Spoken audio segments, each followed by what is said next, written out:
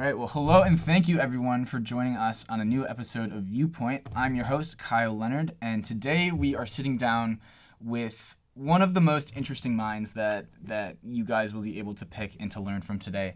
And I'm very, very excited for you all to listen and to hear things from this guy's point of view. So today my guest is Will Summers, and if you want to introduce yourself really quick. Yeah, sure. I'm Will Summers from Cleveland, Ohio. Basically, the important things you need to know is that I'm from Cleveland, Ohio. I go to school in Philadelphia, and I love roller coasters. Those are the three big things everyone needs to know. Yeah. Honestly, like when in class, that's what I say. Fun fact. Those are the three things you need to know. That's it. Yeah. Hey, no, it's good. It's concise. It's perfect. And when I was thinking about new guests to have on the show and stuff like that, I was really thinking like who would have a great and interesting story, but who would also be great to tell that story. And you are a fantastic storyteller. Oh, jeez. And well, I don't want to set the bar too high. But you really have a way with explaining things, and you just have just a unique viewpoint that I think that would be great. And the one thing that is so unique to you, I think, is your love for roller coasters, and that's something that is interesting because not too many people like it's a binary. You love them or you hate them, and I don't think there's really that in between space. So can you describe what your first experience with a roller coaster was like? Like earliest memory or most visceral feeling that you've had? Yeah. So I actually didn't like roller coasters at all when I was younger. I mean, most people are afraid of them. Yeah. But I would go to like Cedar Point, which is like the best. Yeah. Which at the time you don't know, but like you go to Cedar Point. It's the bomb. Yeah. Yeah, it's the best one. But like at the time you only think like, oh, one amusement park. But and I would just like ride with like my dad and like my mom. Yeah. And like that was it. But then like once you could like be like 42 inches or like 48 or like 52 and all that, then you could actually start riding rides. Yeah. And I was just like terrified, and they were awful. and I would never ride them, but my family would go like every year.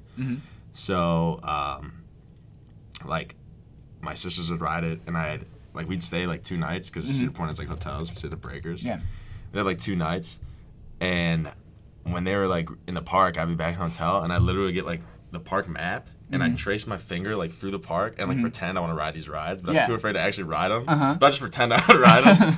So I like for a long time I like was really afraid, and then one year I went with my sister. Yeah. And she's an older sister. She's experienced like roller coaster riding. Yeah. You know, that's what you got to do. So and we went on like Millennium Force, which like is 300 feet tall. Like, and super like fast. And even at the time, like again, Cedar Point's such like a crazy good park. Yeah. That like Millennium Force is so like normal to us. But when I rode Millennium Force, it was one of the 2 like 300-foot tall roller coasters. Yeah. You know, like we just have it. So it's great. So I rode that, but like the thing you always remember about a roller coaster, in my opinion, is like when you haven't ridden one and you're riding it and you're in line and you're sitting there just like asking those questions like, what if I die? like what is this gonna be like? How am I gonna survive? And then when you go down the hill and your stomach flips, like those are like the 2 like big feelings, you know? Totally. And those are the things like you get, and it sucks because when you first ride roller coasters, you get those all the time. Yeah. But then if you keep riding them, it goes away.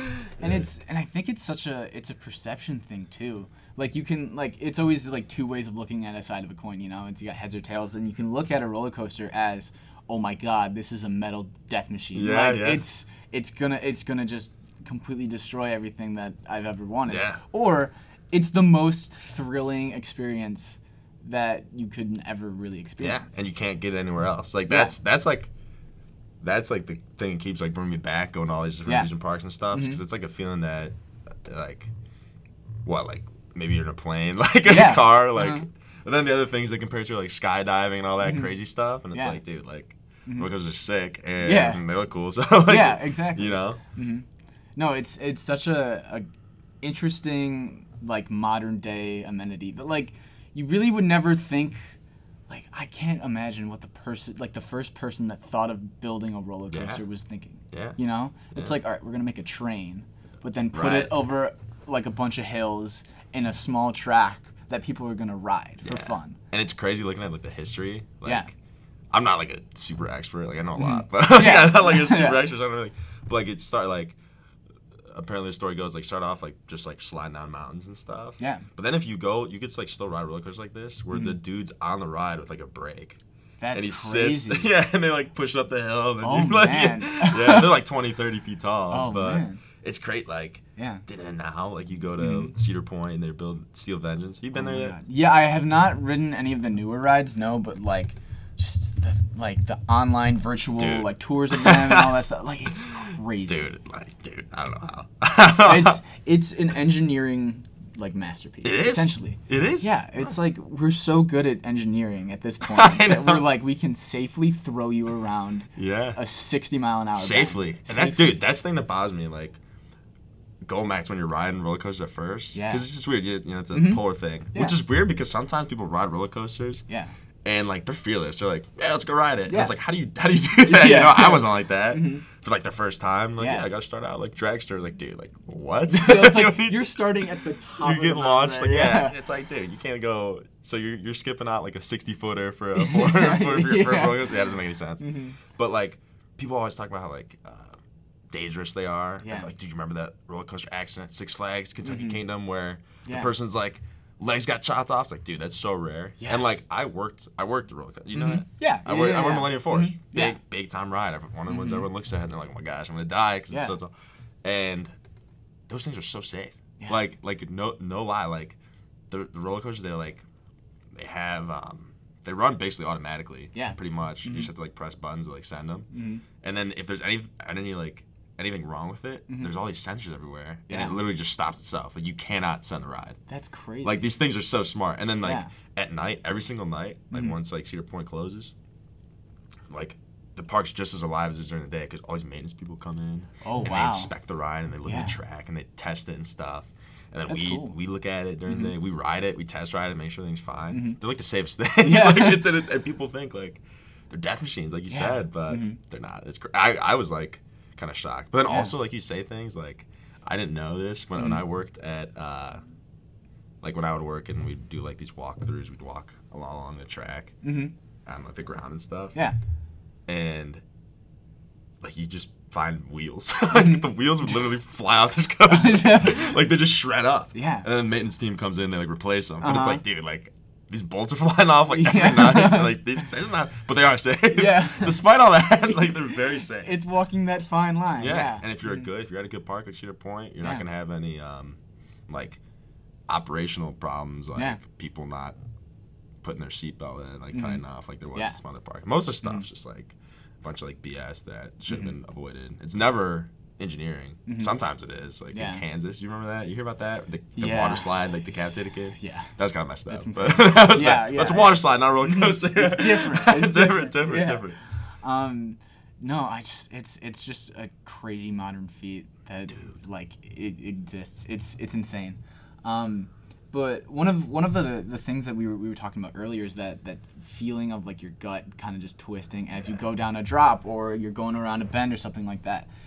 Is that where you think like your passion kind of came from, like with like, because it's a feeling like no other. Yeah. You know, like, and some people view it as like you're just throwing yourself around a bend, whatever, and it's scary and it's dangerous and people. Juvenile. Yeah, and like there are the thrill seekers, the adrenaline junkies and stuff like that. Is that something that kind of fueled it? Was it that chase? A little bit. It was like it wasn't so much the.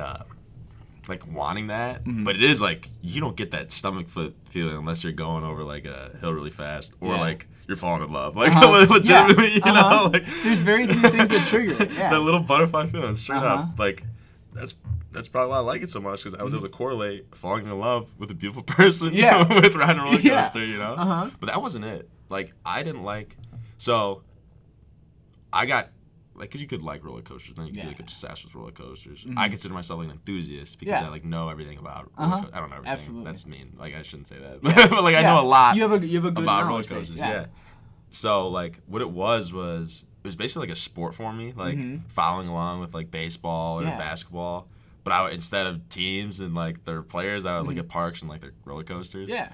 And I would play Roller Coaster Tycoon all the time. Oh, so like, classic. I got into that because I was always playing Roller Coaster Tycoon. It's a great game. And then I like would look at other people's parks, and people were going like crazy, like making storylines for their parks and like saying who made what rides. Then I was like, oh, I gotta look at like what are these real things? And Yeah. I looked it up, and like basically through this game and like through these like crazy stories people were telling that were like legit, I was like, I gotta know more about this. And then you realize like, oh my gosh, there's like hundreds of amusement parks around the world. Yeah. And like we have Cedar Point, so there's no reason to go anywhere else. But like, Exactly. Like we kind of hit the jackpot. yeah, Yeah. exactly. But like you look around, there's so many other amusement parks. So it's kind of like going. It's kind of just like going to. It's just like following sports. Like honestly, like that. Like it's the entertainment idea, like Yeah. sports, except you can actually like experience it yourself. But just like following along with it.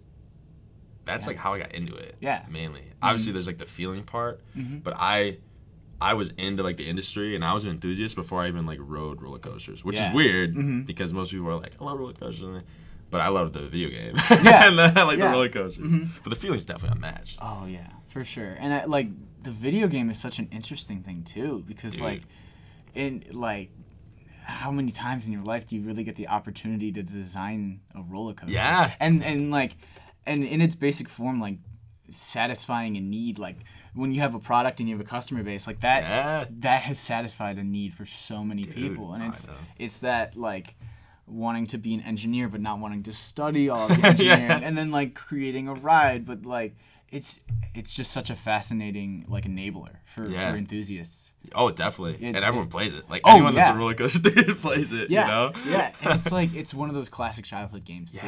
Everyone has like I shouldn't say everyone, but pretty much everyone. Especially our age. Oh yeah. They've yeah. So like it's just such an interesting thing around the realm of roller coasters. Yeah. And it's like I think Roller Coaster Tycoon is the most like customizable game like that's been made that's like easy for everyone to play. Yeah. Like I played No Limits, which is this roller coaster design like simulator. Just not as fun. No? You know? Yeah. It's not like I'm not putting in popcorn stalls and stuff, you know? Like I'm not like making my roller coaster so people actually like ride it in No Limits. I'm just building it for like realism and other stuff like that. But like dude, that game I literally like I still play that. I download it, but then I get and then like there's such a big community online for it that like I make parks for other people to see and like I tell stories about these parks.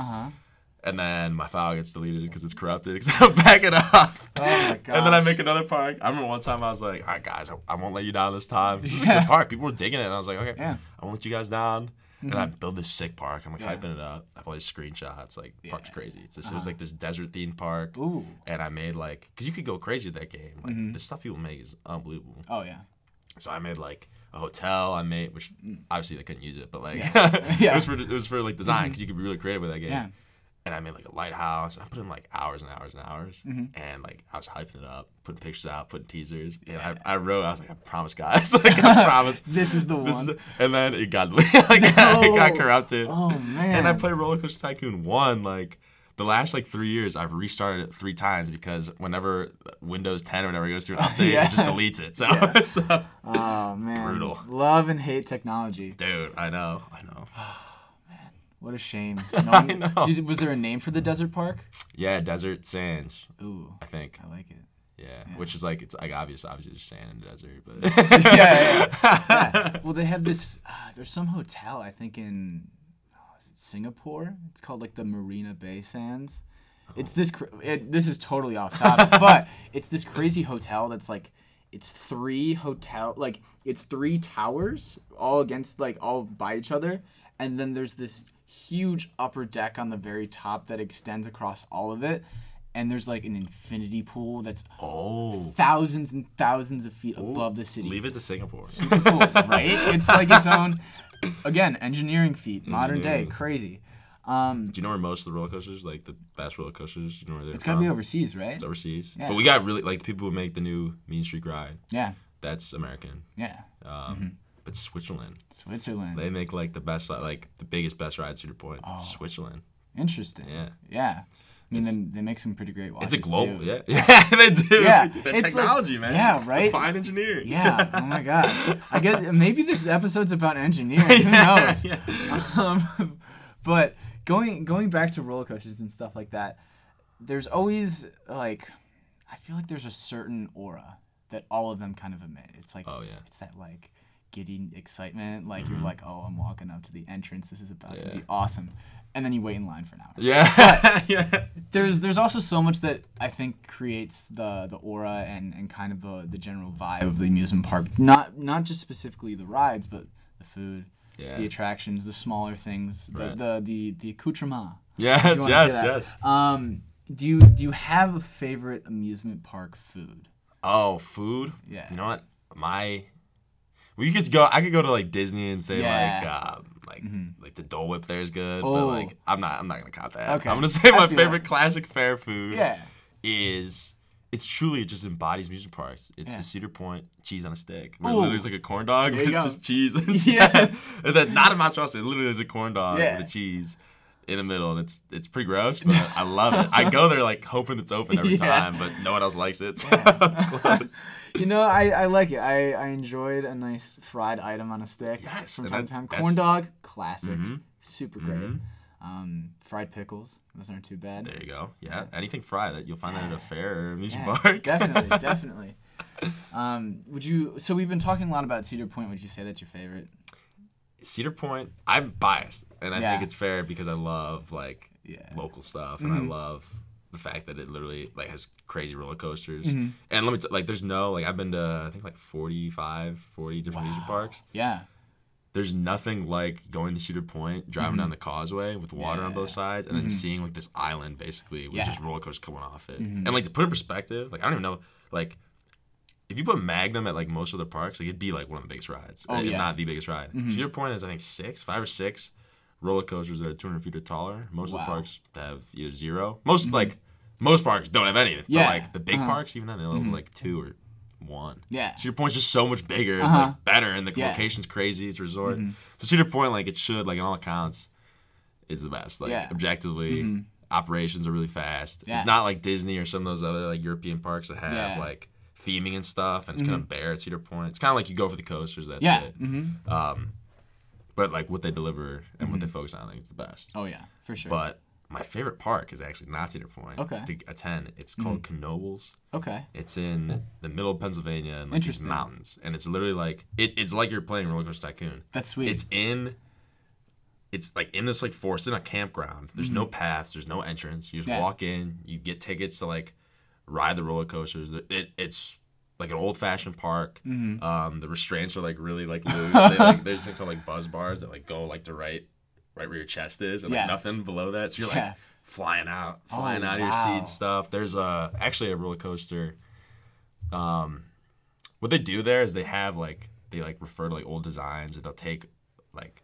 They have a big ski lift thing there that's from like an old ski resort. Yeah. And the Phoenix, the roller coaster that you fly your seat, was in, I believe, San Antonio. Interesting. Wooden coaster, took it all apart, built it back up. So, and that's like awesome. The other big wooden coaster, same blueprint as like another roller coaster in like Colorado. So there's this one ride there that's like one of the few that are like this. I don't even know if there's any that are like this anymore, but it's like a wooden bobsled. Yeah. Kind of like how Disaster Transport was. But this is wooden bobsled. With the same layout as the Euclid Beach Park, old flying turns. Literally, like Cleveland. We used to have a park like right there. And this park just like, it spent like 3, 4, 5 years building this ride. Yeah. And that's like the kind of detail they put in. That's cool. It's so like free and like, it's just in a mountain. It's like a small park. It feels like you do whatever you want, and it doesn't feel like it's a real thing. That's so cool. It's a vibe unlike anywhere else. Yeah. Like you go to a lemonade stand, it's a big lemon. Like you walk up to the lemon, you get your lemonade. There's this big restaurant there called like the Loaf. Yeah. It's a big loaf of bread, and you get your bread, you get your cookies and stuff. This sounds like an ideal dream. Like it's the dream amusement park. Where like, wow, that's crazy. It is. It's what you. Oh my god. It's like a show. It's like what you think of like when they're trying to like kind of like. If they're not focused on like making like crazy rides, it's like this is like the happy place. You know? That's what Knoebels is. Yeah. Small family-owned park. Great park. So cool. And it's probably like 2.5 hours away from Cleveland. But again, you're not gonna hear about it because we have Cedar Point. Yeah, exactly. And it's such a regional thing, you know? That's why no one knows. Like we have Kennywood really close. We used to have Geauga Lake. Yeah. But Geauga like most people say like, oh, have you been to Six Flags? And I'm like, yeah, which one? Because there's like 15. Yeah, and then like Busch Gardens is big too. Yeah, there's 2 Busch Gardens. It's like, it's so regional that like most people don't know that there's more. Yeah. They literally just think like whatever their home park is, and like Disney, or Universal. Yeah. And then like we both go to school in Pennsylvania, so everyone talks about Hershey Park as well. Yes, and that's a great one. Yeah. Mm-hmm. It's so interesting. It's just like, and again, going to like that creative expression, like you can, with amusement parks, it's such an interesting idea that you can build anything that you want. Yeah. Like the obvious idea is that you are there for amusement, but whatever the building and the owner wants it to be, it's their amusement, and they're like just dishing it out for everyone to see, which is so interesting. Yeah, no, 100%. Yeah. And like you look at, again, like Cedar Point and Knoebels, same concept. Yeah. Two completely different parks, different feelings. And you go look at Hershey Park, still amusement park, themed after like chocolate and candy. Yeah. You know? Yeah. You go to Disney, no roller coasters there, but it's sick because you're in these like storybook lands and all that kind of stuff. And then like some amusement parks, it's kind of like slept on. Like they don't even have roller coasters or rides. Yeah. Like there's like a Noah's Ark theme park. It's literally just like a scale model of Interesting. like Noah's Ark. Yeah. And it's like, that's still an amusement park, Yeah. you know? But there's no roller coaster or anything. It's Yeah. like you go there and it's just like a crazy theme, however you want it to be built. There's an amusement park, I don't know if it's actually ever built. I know there's a concept. There's an amusement park themed after like sex. Interesting. Yeah. And like it's just like there's like a Ferris wheel with like two-way mirrors. So you could see out, but no one could see it. Yeah. Like crazy stuff. Yeah. There's one coaster that's like famous in like, I think it's in Germany. You're on a it's like a little kiddie coaster and you can ride through like it's themed after like a dog like pooping. No joke. No joke. It's like interesting. Possibilities endless. Yeah. Endless. That's so crazy. Like, oh my god, like with all these ideas, it's like I think it's hitting on the idea that like people aren't losing their inner child. No. You know, like with something like this, it's like, okay, when I was a kid, I wanted this to be built, and now that I can build it, I'm going to. Yeah, no. It's such that's so cool. And that's a crucial. That's what I live by. It's like, I ride a scooter around campus. I love roller coasters. Like I'm a kid. I hope to be a kid forever. Yeah, you know? Exactly. And I think that's a lot of like that childhood nostalgia is so key. Because it's something that like anyone can connect with in such a visceral way, and it goes back to even that feeling that like when you're getting on a ride, your gut's turning, whatever. But like that, like amusement parks in general have that ability to connect you to a past. Oh yeah. In such a unique way. And the memories, you know. Yeah. Like you say, you go there, and you're like, I remember my first ride on Millennium Force, and I remember like working it last year, and there's like 10 years apart, you know. And it's another cool thing is that I actually wrote my college essay on like roller coasters and like what it meant to be and stuff. But like one of my favorite things about roller coasters is that it's one of those few moments where like all your differences are set aside. Yeah. It's weird. Like I saw so many different people speak English, don't speak English, like all different backgrounds, like ride roller coasters. And I worked with people like that. Yeah. And like you're just sitting there like screaming, you know? Like it doesn't matter if you're like pissed at the dude next to you, like you're screaming together on this ride, you know? It's like such a cool like, because everyone gets that feeling. It's not like you can have an opinion on that. You know? It's like it's just something that happens, and it's really like levels everything out. And that's like one of the things I love about going to amusement parks and working there is that you see all these different people, and then you see like if they come together through this thing, which the goal of amusement park ultimately is like have fun. You know? And that's what people are there for. You know, so it's like that's one of my favorite parts about it. Yeah, definitely. And it like there's a psychologist that I was reading about. I totally forget her name, but it's also like 13 letters long, so I can't remember her last name. So hopefully I can include it in the show notes or something. But she talked about this thing called the flow experience. Okay. And that's essentially it's a feeling that when you're completely focused on one thing and one thing only, and your mind is not interrupted or distracted by anything else. So examples of that that she gave was like musicians when they're performing and they are performing this intricate piece that they've been practicing for weeks and weeks and hours, and when they're playing that piece, there's nothing else disturbing them. It's them completely focusing on exactly what they're doing. And I think roller coasters have that flow. Yeah, no, 100%. You can't be pissed off or mad or thinking about, what am I going to have for dinner tomorrow? You can't think about that stuff when you're on a roller coaster. No. And it's such a unique feeling. Yeah, literally it takes your breath away. Yeah, There's the new ride at Cedar Point. Actually, you can look it up. I was interviewed on. Did you see that thing I put out? Somehow I was on Steel Vengeance new ride, and the Cedar Point were like, "Hey, you want to?" But like, the people I was with, They were the first time in Cedar Point. They're from like Oregon, and they're driving across country, and one of their stops Cedar Point. That's crazy. Yeah, and like we all were like, you literally don't have time to think because this ride is so crazy that you're on to the next thing. Like you could only focus on what's in front of you right now, like right there, you know. And like that ride exemplifies that you like. Dude, like you're just there in the moment. Like you can't be thinking about anything else, or else you're like you're just you're gonna get passed out. You're gonna pass out. It's just oh my god, it's so great. Roller coasters, amazing, amazing. But people don't like. Some people don't like them. Yeah. But I've only ever seen one person that like didn't like roller coaster. That went to amusement park. Everyone's afraid at first. Only met ever one person that didn't like it after they rode it, which is that's a pretty good like percentage. yeah, definitely. Roller coasters are a beautiful thing. Yeah, actually. And like we were saying before, the whole idea of engineering and the expression and creativity and everything that goes into that, it's art in a way, you know, like it's truly an artistic thing to not only craft metal or wood in a certain way that takes a bend or a corner or a loop or anything like that, but it's art in itself when you look at it. Yeah. And one of the other passions that you really have started to delve into and to form were art and architecture. And these are two very, very broad things, but in a way they all kind of relate to roller coasters too. They do. So I just like, it's so interesting. So let's delve into one right now. Let's talk about art itself. How did you like? You see art, and we create art all throughout our life. We have those scribblings on the wall and in art class and all that stuff. But when did you find that art started to become a passion for you?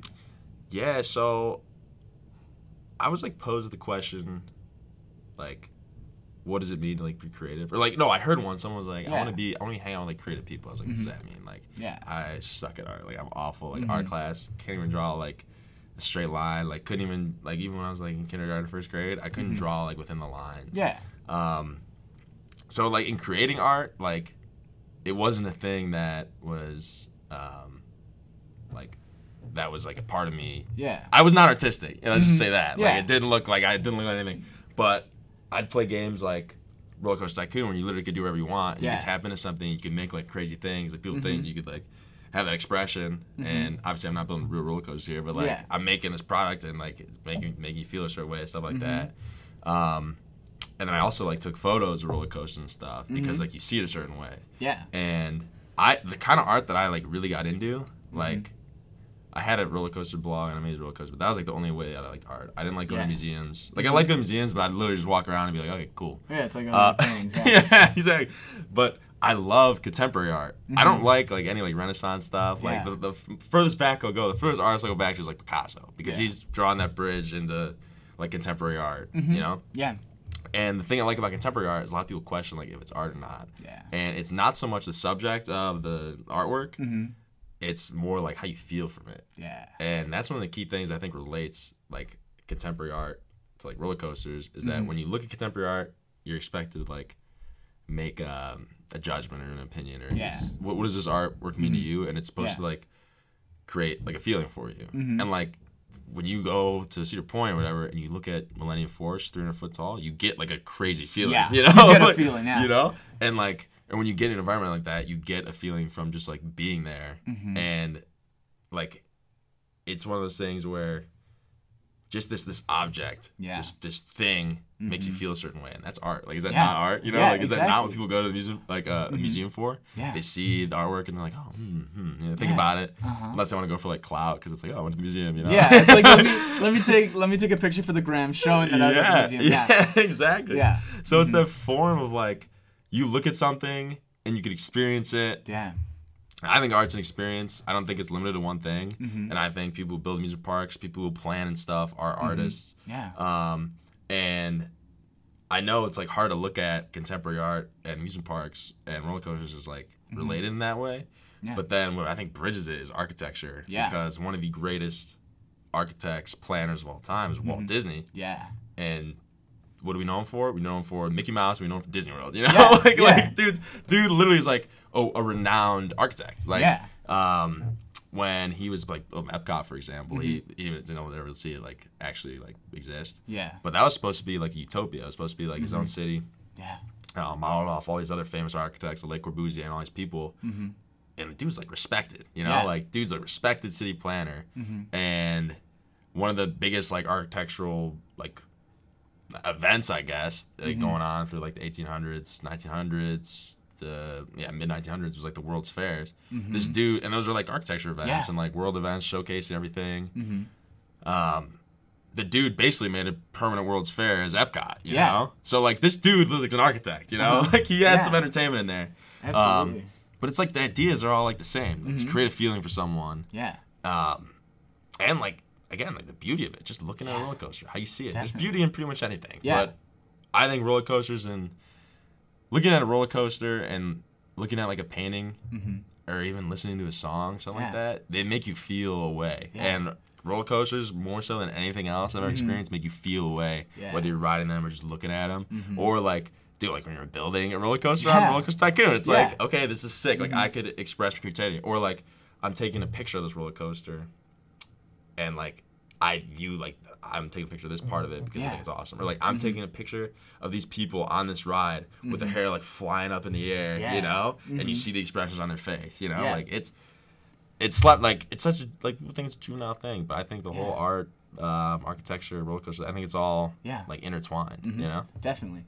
And like going back to creativity, something that I've been thinking a lot about in terms of creativity is like you see these masterpieces like Walt Disney. He had a vision and he wanted to execute it, and I'm sure tons of people thought he was crazy. Yeah. But the one thing like that I see a lot of in contemporary art as well is like the one thing that always comes to mind when people make fun of contemporary art, they're like, oh, someone just painted a canvas black. Yeah. And it's like, well, that's not really art, is it? And like, I think that creativity in its deepest sense is like allowing yourself to have that expression, because I don't think that people give themselves enough credit and they don't allow themselves to get to that point where they're able to create openly and freely. Yeah. And contemporary art is that to a T. Yeah. Like when you go to a contemporary art museum, like Keith Haring, for example, my favorite artist. Great artist. He, like his sketches, in a sense, look juvenile. You know, like they're very basic. They're doodles. They're kind of cartoonish, but he's one of the most renowned artists. In that space, and if he didn't give himself permission to get to that point, would we ever have seen anything like he did on the Berlin Wall or any kind of stuff that he was able to execute and give to the public in a sense and make them feel a certain way? So I definitely understand like art in a sense that it's people allowing themselves to be creative, and for the viewer or someone that's taking in that feeling, like you've got to be open and receptive to it. Yeah. And what's nice is everyone can experience it in a different way. You can hate a roller coaster. You can love a roller coaster. Yeah. You can hate a contemporary art installation of pencils hanging from string. Or you can love it. You know, like 100%. And that's one of the beautiful things about art. I really think I think it's just absolutely amazing to see how it evolves as well. Yeah. And I don't like how like as you grow up, art's like black and white. Like you brought up Keith Haring, like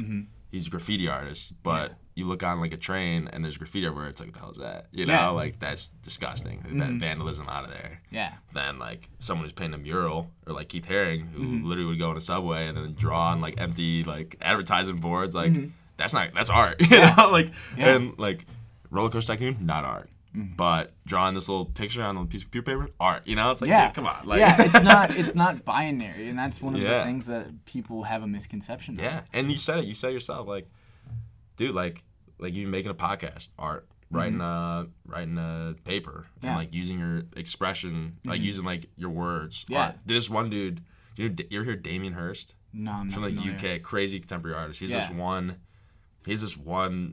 piece, like I could call it. Yeah. It's this massive shark, huge shark. Yeah. I think it's a great white. Yeah. With its mouth open in this big like tank of formaldehyde, and it's just like in this tank, its mouth's open. Interesting. And that's like sounds crazy. Yeah. And people are like, that's not art. That's just like a game, you know? The name of this piece is called "The Physical Impossibility of Death in the Mind of Someone Living." That in itself is like the craziest like title I've ever heard in my life. Insane. It's just words. Like the title of this thing, the words are almost more artistic than like the piece itself. And the piece itself is sick. You put them together, it's like the craziest piece, you know? That's crazy. If dude, you can't do that in like art class. Look at like Andy Warhol, the father of like pop art, you know? It's like dude's just taking pictures of like Marilyn Monroe, Camel soup cans, Elvis, and he's making it for everyone. And that's why I love contemporary art, because art used to be exclusive. Yeah. Then you got Andy Warhol taking things that are commercial and giving it to everyone. Yeah. You know, like being like, okay, this is art, it exists, you know? Or bringing it back to architecture too. Like this dude, Robert Venturi, he wrote a book called Learning from Las Vegas. And he talks about like how commercial like installations are architecture. They should be respected as such. Absolutely. And people, you said, like people, I think they sell themselves short on their abilities to be artistic. And we're taught at a young age, I think, that not everything is artistic. Yeah. Like it put me down, you know. Yeah, but exactly. I should be able to express it how I want, you know. I shouldn't be able to think like I'm not an artist. You know, I think I am an artist. I think most people are. Most people are creative. Yeah, and it's that definition of what creativity means to you that I think that like not everyone tends to really think through and wrap their head around, because like you said, like people kind of discredit themselves and they think that, oh, well, this isn't creativity, this isn't art because someone told me it isn't. Yeah. Whereas you got to flip that narrative and be like, this is creativity because it comes from within. Yeah. And it's my expression of it. Yeah, it's your vision. Yeah. And I think like another famous artist, Jeff Koons, makes the Blue and Animals, did that collab with Louis Vuitton. That dude, he doesn't make anything himself. He literally just has an idea and he tells people to go make it. Yeah. Dude like never touches it. Like those big blue animals, never touched that thing. Yeah. He went to a factory and said, make this. That dude's an artist. Like he didn't do anything with his hands. He just had an idea, and dude's the most famous artist like that exists. You know? It's crazy. No, I mean another one that comes to mind when you're talking about like art installation. Well, not art installations, but like in subways and stuff and drawing over advertisements is KAWS. He's one of like the newer artists. No, he's KAWS. Yeah, like you're not familiar? No. Oh, so he's this crazy artist. He was really, really popular in the early 2000s in New York City. Okay. And so he has a certain style. It's very cartoonish. It's very, it's almost like Sesame Street, like in a way. Oh, you know, I think I know what you're talking about. Yeah. And he's got like this very interesting style. But what's interesting is how he was able to blend his art with streetwear and commercial products and stuff like that. And that's a whole nother, that's a whole different, because then like, I think art is now interesting because it's being commercialized within fashion, and then like trends are supposed to tell you what is worth having and what isn't based on other people's opinions. Which is kind of and then like fashion's kind of weird. Like it's a whole nother conversation. But it's interesting just how art art is within everything, and it can be anything that you value it as. 100%. Yeah. Speaking of New York City, one of the greatest architectural landscapes within modern building. I would say that like you obviously you have more knowledge on this than I probably do, but architecture within New York City is very like man-made. This is building from the bottom. Obviously, like with Carnegie's like reinvention of steel and being able to build up instead of horizontally, that changed the game with things. But do you have like a favorite building? Do you have like a favorite architectural sort of? Obviously, I'm not familiar with any people that were architects per se besides Walt Disney. You kind of just informed me on that one. But do you have a favorite architect and or architectural building? Yeah, so it's again, I like only the modern stuff. Yeah. I don't like castles. I don't like any of that. Yeah. The furthest I go back is like Gaudi and all that with like Sagrada Familia. But recently, this dude exists, and you'll know this building. Yeah. The architect's named Frank Gehry. Okay. The Peter B. Lewis building at Case Western Reserve with the ribbons. Yep. That building. That building. Yeah. That architect is my favorite architect for sure. Because like he's one of those dudes. At first, like he was in like deconstructivist, so he literally would make buildings that looked like they weren't finished. Like his house in Santa Monica looked like it wasn't finished. Interesting. It was like a house, and he built on top with like chain link fence and like steel, like wood planks, like crazy stuff. Yeah. Looks like it's under construction. But he really like opened that door to being like, okay, like he can do whatever he wants, and he made those buildings like the ribbons. Yeah. Like Guggenheim and Bilbao. There's another one. Yeah. That dancing house in Prague. You ever see that one where it's like there's a big row of like colorful houses, and then there's this house that kind of looks like a skirt, and it literally looks like two people dancing, but it's just a building. It's crazy. Interesting. It's nuts. So. Did he design the one concert hall in L.A.? Yeah, Walt Disney Concert Hall. That's also him. Yeah.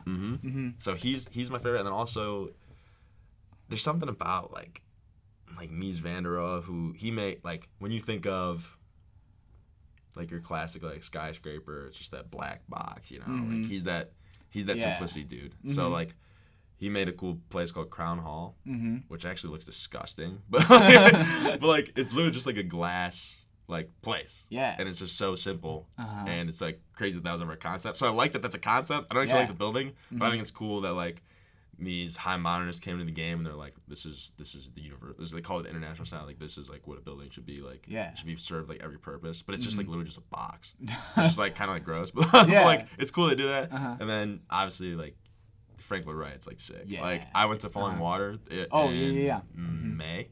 First time I was there.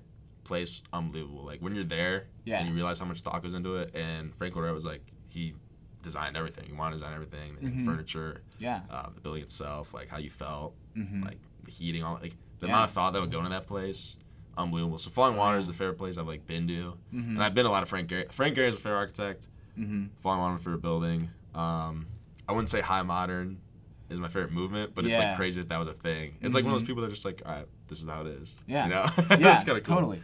And I think it's interesting too, how styles changes over time and stuff like that. But one of the greatest things about buildings itself is they last for so long that you get to see history as you walk by it on the street. You know, like it's interesting. Like going like for Cleveland as an example, like Terminal Tower. Yeah. Great old building. Like it's been there forever. But then you see like KeyBank Tower. It's a lot newer and it looks very, very different from it. And it's just architecture in itself is such an interesting concept because like anything else we've been talking about, it's that form of expression that you get to have. And I think it's interesting too that it can be contained within a movement. Like they all kind of pull from the same kind of pot, but they express it in a different way. Yeah, 100%. And modern architecture is crazy because so much has happened in the last like 130 years. You know, like all those skyscrapers were like just built relatively like 100-year time frame. That's not that much. You know? But then you get like when you're in Public Square, you see like Art Deco, and then you see like high modern, like, then you see like an old building, like a really old building, and it's like wow, like I feel like it's just like a time machine, you know, like it's like look over here, Terminal Tower, like Art Deco masterpiece, or like the bridge, you know, with the bridge with the statues on it, Art Deco, favorite bridge, so the best, coolest bridge, it's the best one in Cleveland. I will say the inner belt is great now that it's got 5 lanes, like that's nice. But very functional. Yes, functional. Key for architecture. Infrastructure. Yeah. Crucial. Yeah. But yeah, architecture is like New York's walking through a time machine. Yeah. But then you go to like certain cities, like you go to Miami Beach or Tulsa, Oklahoma, believe it or not. Weird Art Deco capitals. Like everything's Art Deco. I was in Boston, and I like the architecture of houses too a lot. But I was in Boston, and everyone in this like one little like suburb, they either had like a ranch or like a mid-century modern like townhouse. And then you go here, and it's like all different sorts of houses like in just the suburb. It's crazy, just like every house looks the same over here, even though it's built in like the 30s, 40s, 50s. And then here you got houses built in like the 20s all the way through now. Yeah. And they all look different. So it's cool. It's cool. Like I love like where we live because you can have a Georgian, and then you can have like a crazy like colonial, and then you can have like a crazy modern house. Yeah. It's really cool. I like that. It's an interesting blend. It's an interesting blend, yeah. No, I mean, like, I'm trying to think of what the one that comes to mind for me for my favorite building is probably the One Freedom Tower in New York City. Oh, yeah. Like, it obviously represents so much, not even for New York City itself, but for, like, the country as like, just a symbol for what happened. Yeah. But it's an architectural beauty. Like, just looking at the building itself, it's such an interesting, just like the lines, like just the way that everything comes together is so fascinating. And then they have that place inside, and it's all white. I forget what it's called. Oh yeah, it's the subway station or whatever. Yeah, right? It's something like that. It looks like a fish. Yeah. And it looks like you're stepping into like freaking like forget the name. It's in Star Wars. It's where it's all white. Oh, I don't know. I've never seen it. You know what? I feel like I'm in like a rib cage. Yeah, kind of. Yeah. When you're looking up. Yeah. But it's something that like when you first walk in, you kind of just stand there and you're I got to take this in. Yeah. I got to really look at this. Yeah. But again, like that's one of the beautiful things about that form of expression. You know, it's like it makes you feel in a certain way. Yeah. Yeah. It's really, really great. So we were talking about Cleveland before. And like obviously Terminal Tower is great. KeyBank Tower, it's a building. It's a building. Yeah.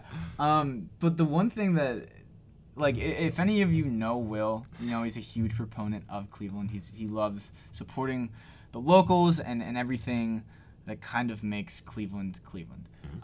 So I sheepishly asked him to give his pitch for Cleveland. You know, like what Cleveland, like the character of the city, the people that it produces, the kind of just great summation of what Cleveland is. So he is going to bless you with his pitch now. Yep. All I gotta say is that Cleveland's the best, and here's why. So I ask people think, oh, best city is like New York City. And yeah. Why is New York City? Well, New York City is obviously different. There's no other place in the United States like New York, but I ask, what do you do when you go to New York? Oh, we go see a Broadway show. Like, oh, like what? Like Hamilton? Yeah. You see Hamilton in the second biggest theater district in the United States. Yeah. Right in Playhouse Square in Cleveland, Ohio. And you won't have any traffic to get there. True. Beautiful. One of the best things about Cleveland is the ability to get around. And there's so many great things to see in terms of art, buildings. We actually have, right now, a contemporary art festival going on. There's this Infinity Mirrors installation at the CMA. I was in the Broad in Los Angeles. Yeah. Los Angeles, another people say best city, you know? Yeah. As the Broad, people had to wait 2 hours to try to see one of these Infinity Mirrors. You could go to the Cleveland Museum of Art, one of the best art museums in the United States. There's 12 of those. Yeah. You know? Like, come on. You know? Yeah. Art capital, performance capital, one of the best orchestras, big 5 orchestras, right? In the world. In the world. 100%. And it's easy to get to all those places, right? Free sports teams. Pride. Yes. That's the, like, yeah. Teams like suck, you know? Yeah. Like they don't right now. But like we have a sad history, but it like brings people together. And our city's like built on that. And people have that pride of like being an underdog. So everyone's really humble. Yeah. The driving is great because people are so nice because they're all humble. Yeah. Like again, I go to school in Philly, you know? And people in Philly like are not nice at driving. You have your signal on in Philly and a car is like 100 feet behind you in that lane. They'll speed up so you can't get in. Cleveland, you can be right next to someone, turn your signal on, they'll slow down. You go right in, you know? Then you could get to the Cavs game on time, or you can get to the art museum on time, stuff like that. Absolutely. Where's Cleveland geographically? It's in the middle of the United States. Yeah. You don't like Cleveland? Fly anywhere. You know? It's not going to be a long flight. It's unbelievable. Absolutely. One of the best amusement parks in the world. We already talked about it. Beaches. Yes. People don't understand that Lake Erie get it. It's huge. You can't see the other side. Yeah. I take sunset photos. People are like, where are you? And I'm like, I'm in Ohio. I am on a beach. In Ohio. Look at this sand. Yes. Yeah, there's a couple rocks in it, but it's still sand. Absolutely. You know? Then Ohio itself is great because there's a bunch of big cities. People don't realize that. Yeah. It's like name like big cities in Texas, you know? Yeah, it's like they'll say like 4 cities. Yeah. And name big cities in Ohio. You'll say like 4 cities. You Yeah. know? Cleveland, Columbus, Cincinnati. You can say like Toledo or Youngstown, Dayton, all that. You know, it's crazy. Yeah. Slept on city. Absolutely. You know? Absolutely. When it comes to the people, the art, the sports, the culture, the food, Yeah. Iron Chef's got restaurants here. Michael Simon. Yes. Dude, there's so many things to do. Absolutely. And the best thing about it is on the come up. Yes. Cleveland is on the come up. Yes. So much history everywhere. But so much history yet to be made. Yeah. Cleveland on the come up. Burning River? We got that fire burning in us. Yes. Burning River in our hearts. Absolutely. Oh, my gosh. Man, I just feel pumped up about my city Go now. out. And then we didn't even talk about the suburbs. Yeah. Dude, the suburbs got it too. Oh, my gosh. Yes. So, if any of you ever want to know why people from Cleveland love Cleveland so much, listen to this. Yes. You know why now. And you live here, you'll fall in love because, first off, it's really cheap. Yeah. Second off, it's awesome. Absolutely. Don't forget about the money. Yes. People care about money a lot. Yeah. Cleveland's cheap. Yes. It is amazing. Oh, man. Okay. I don't know how we're going to... Okay. I wish I could end on that, but we got our case study now. We got the Hallmark questions. Yeah. And I'm very pumped to hear your answers about these. So you can skip them. We can go in any order you want. But the first one I have on the list is, what is one thing that you believe that you think others wouldn't agree with you on? This is nothing to do with anything we talked about. Okay. But I've talked about this with multiple people. You know, people sometimes come to me with, like, they're kind of sad. Like, listen, I like this girl or I like this guy. I don't know if they like me. Like, they're out of my league. Yeah. I think anyone could date anyone. Yeah. Like, I like that. People don't, and, like, that's just, like, that, I could say anything here, but, like, that, I've always, like, reached with opposition. Yeah. But the thing is, like, you could, like, it sounds bad, but you could, like, swindle someone enough. You could, like, tell enough, like, you could bullshit enough to, like, get someone to like you, or, like, all it takes is having confidence, being confident. Oh, and I think, I'm not saying you could do anything, but, like, people, you shouldn't be a manipulator. Yeah, like, even though I have this idea, I don't exercise it. But, like, people, like, if you're confident and, like, if you're confident and you want to get something done, people are one of the few things you could, like, convince. You can't convince, like, a place to be built. Yeah. Or you can't convince your homework to be done, but you can convince someone to do something. Yeah. So I think, in terms absolutely. of anyone listening that, you know, like, has, like, dating issues, you could get anyone to like you. There you go. Yo, maybe you should start a podcast about love. Who knows? No, it would be a sad one. Oh, no. All right, moving forward. All right. If you could reverse one failure, which one would you choose, and how do you think it would affect you? Wow. I don't know if I would reverse any failures.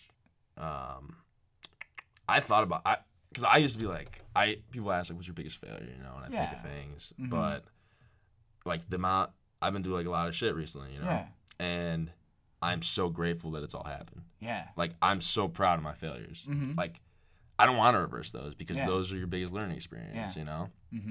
I guess, you know, there's some, like, again, sticking with people, like, I think I failed being true to myself with, like, certain people, and I feel really bad about that. So I think I'd reverse that, but it's important to, like, have those failures because they help you grow. Yeah, but absolutely. That's it. And the one thing that I've found with everyone that I've asked this question, and it's so endearing and so encouraging, is that they never say that they want to reverse failures. Essentially, like, they're like, I don't wish to reverse a failure, because like, humans are innately flawed. Like, there's never going to be a perfect human being, and as much as perception and things like that can make it seem that way, we all have stuff. We all go through stuff. We 100%. All fail, and it's so nice to hear that, like, anyone can be feeling anything and knowing that other people have failed in ways that are failures to them and might not seem like failures to others, but have failures. It's something that seemingly is bad, but it brings us together in a way that we can share, like, a common thread, you know? And I think that, like, the one biggest thing that I take away from failures is that, like, it's what makes you you know? It's what makes you uniquely you, because you wouldn't be the person you are today without the things that have happened to you in the past. And you might feel bad when you fail, but, like, it's good to experience that. Exactly. 100%. 100%. Going to a lighter one, what is the best book that you've read to date? Oh, man, this is tough. I'm not a big reader. Yeah. But I think my favorite book that I've read to date is Watchmen. It's a graphic novel. Yeah, but it's, like, absolutely. famous. But I think it, like, opens your mind up. Yeah. I don't want to spoil anything, but also, like, it's a different kind of, like, superhero story. Yeah, and totally. It's like, you read it? Yeah. Oh, I mean, I've seen a little bit about it. Yeah. But it's darker. Yeah. It's interesting. Yeah. So definitely. That one makes you think, and it is that. The book itself is one of those things that tests, like, is this really a book? Yeah, and it totally. makes you feel a certain way. Yeah, exactly. As we talked about. So I like Watchmen the best. Yeah, absolutely. If you could describe your life in one Netflix show or movie or character or something like that, what would it be? Tough, but one everyone knows. I love Andy Bernard from The Office. Oh, yeah. People hate Andy Bernard. I love Andy Bernard because he's just a goof. Like, he's just a straight up goof, and he makes light of, like, everything. But then, you know, you get serious and stuff. Yeah. But I kind of try to live like Andy Bernard. Not really, but, like, I kind of like I like call me the Nard Dog, you know? Like, I love that kind of attitude he's had, you know? So, absolutely. Big Tuna. Like, that's sick, dude. Tuna, I love those dudes that just, like, call you crazy names. It's funny. So, it doesn't describe my life, but it describes, like if you see me, you run into me. Yeah. Hopefully I give off some Andy Bernard cheery vibes, not absolutely. all the stuff you hate about him. Yeah, exactly. Yeah. It's before he punches his fist at the wall. Yeah, exactly. Yeah, absolutely. No, I like that. I think that's a very fitting character. I think that's great. This is one of my new favorite ones. This is one that I think we just added last episode, but if you could have a B-list superpower. So for the people listening, my example is like if you could have the power to always hit a green light, or something like you always like get guac for free at Chipotle, or like something like that, like something small, incremental that makes your life just a little bit better. What do you think your B-list superpower would be? All right, mine would be. It's kind of like being a genie. You got 3 wishes, but 3 times a year, I get to choose which sports team of mine wins. Ooh. But it has to be one of my favorite teams. I can't, like, do it for money. I can't bet. It has to be like, all right, like, I want the Browns to beat the Steelers today. Yo. And it'll happen. I like that. I like but that. But I can't exploit that and, like, do it all the time. Yeah.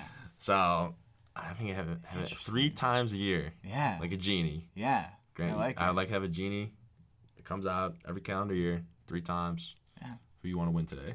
And I say, I'm not going to exercise my right today. Yeah. Or I want the Browns to be the Steelers today. Yeah. Or at least let the Cavs take 1 from Golden State. Yes. Or let the Indians beat the Cubs tonight. Yeah.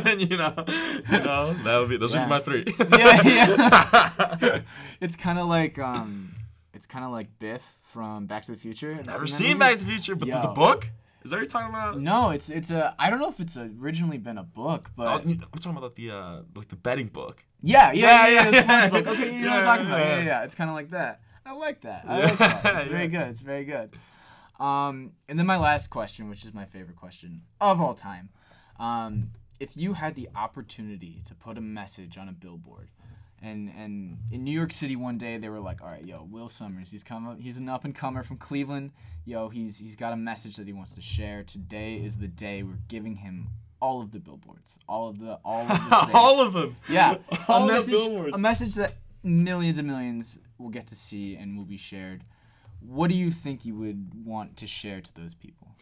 All right, I have this vision. Hopefully, it comes out in maybe an Instagram. Yeah. That I'm gonna put out. Absolutely. Soon. But it's this image of a dude laying down with a bag over his head, kind of like a hostage, right? Okay. In like the classic relaxed pose, fingers intertwined behind the head, elbows out, laying down. Like just basically just chilling, looking like he's held hostage. And the message would be on either side, maybe learn to live outside your head.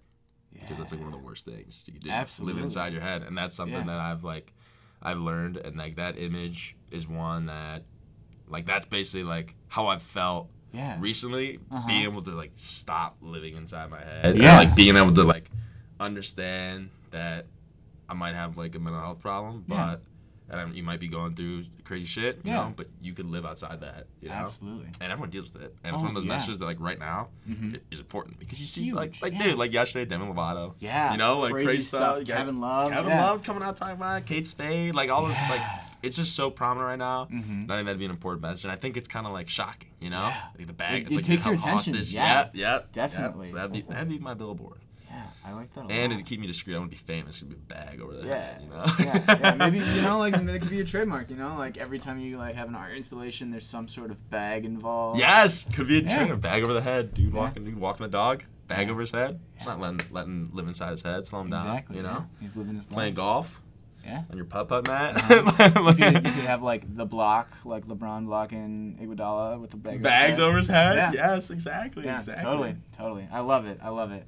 Well, I want to say thank you so much for taking the time to just sit down with us and share your viewpoint, because that's what this is all about. That's what the antithesis of this show is, and it's getting to know people from their point of view, to understand their passions, and to just understand people. And I think people hearing not only your pitch for Cleveland, that's the best, but just the things that you love and the things that you view and see and the passions that you have that are unique to you is really great. And so thank you again so much for doing all this. Yeah, thank you for giving the opportunity. Yeah. So it was nice. You talk a lot, and then you learn more about yourself. Yeah, it's one of those great things. Yeah. For the people that want to keep up with you and share in your viewpoints and your art expression and everything that you do, you can plug like your Instagram or whatever, your Twitter, anything like that. Okay, yeah, we'll throw out the Instagram. Yeah. At Wes Happy. Yeah. At WES. Yeah. HAPPY. Yeah. Instagram. There we go. Follow me on there. Yeah. Okay. Post a lot. Yeah, definitely. He's got some great stuff. Will, again, is a great guy, and I cannot thank him enough for sitting down with me. So thank you all for listening. I really appreciate your time, and I hope that you enjoyed this episode, and I hope to see you guys again soon. So thanks. Bye.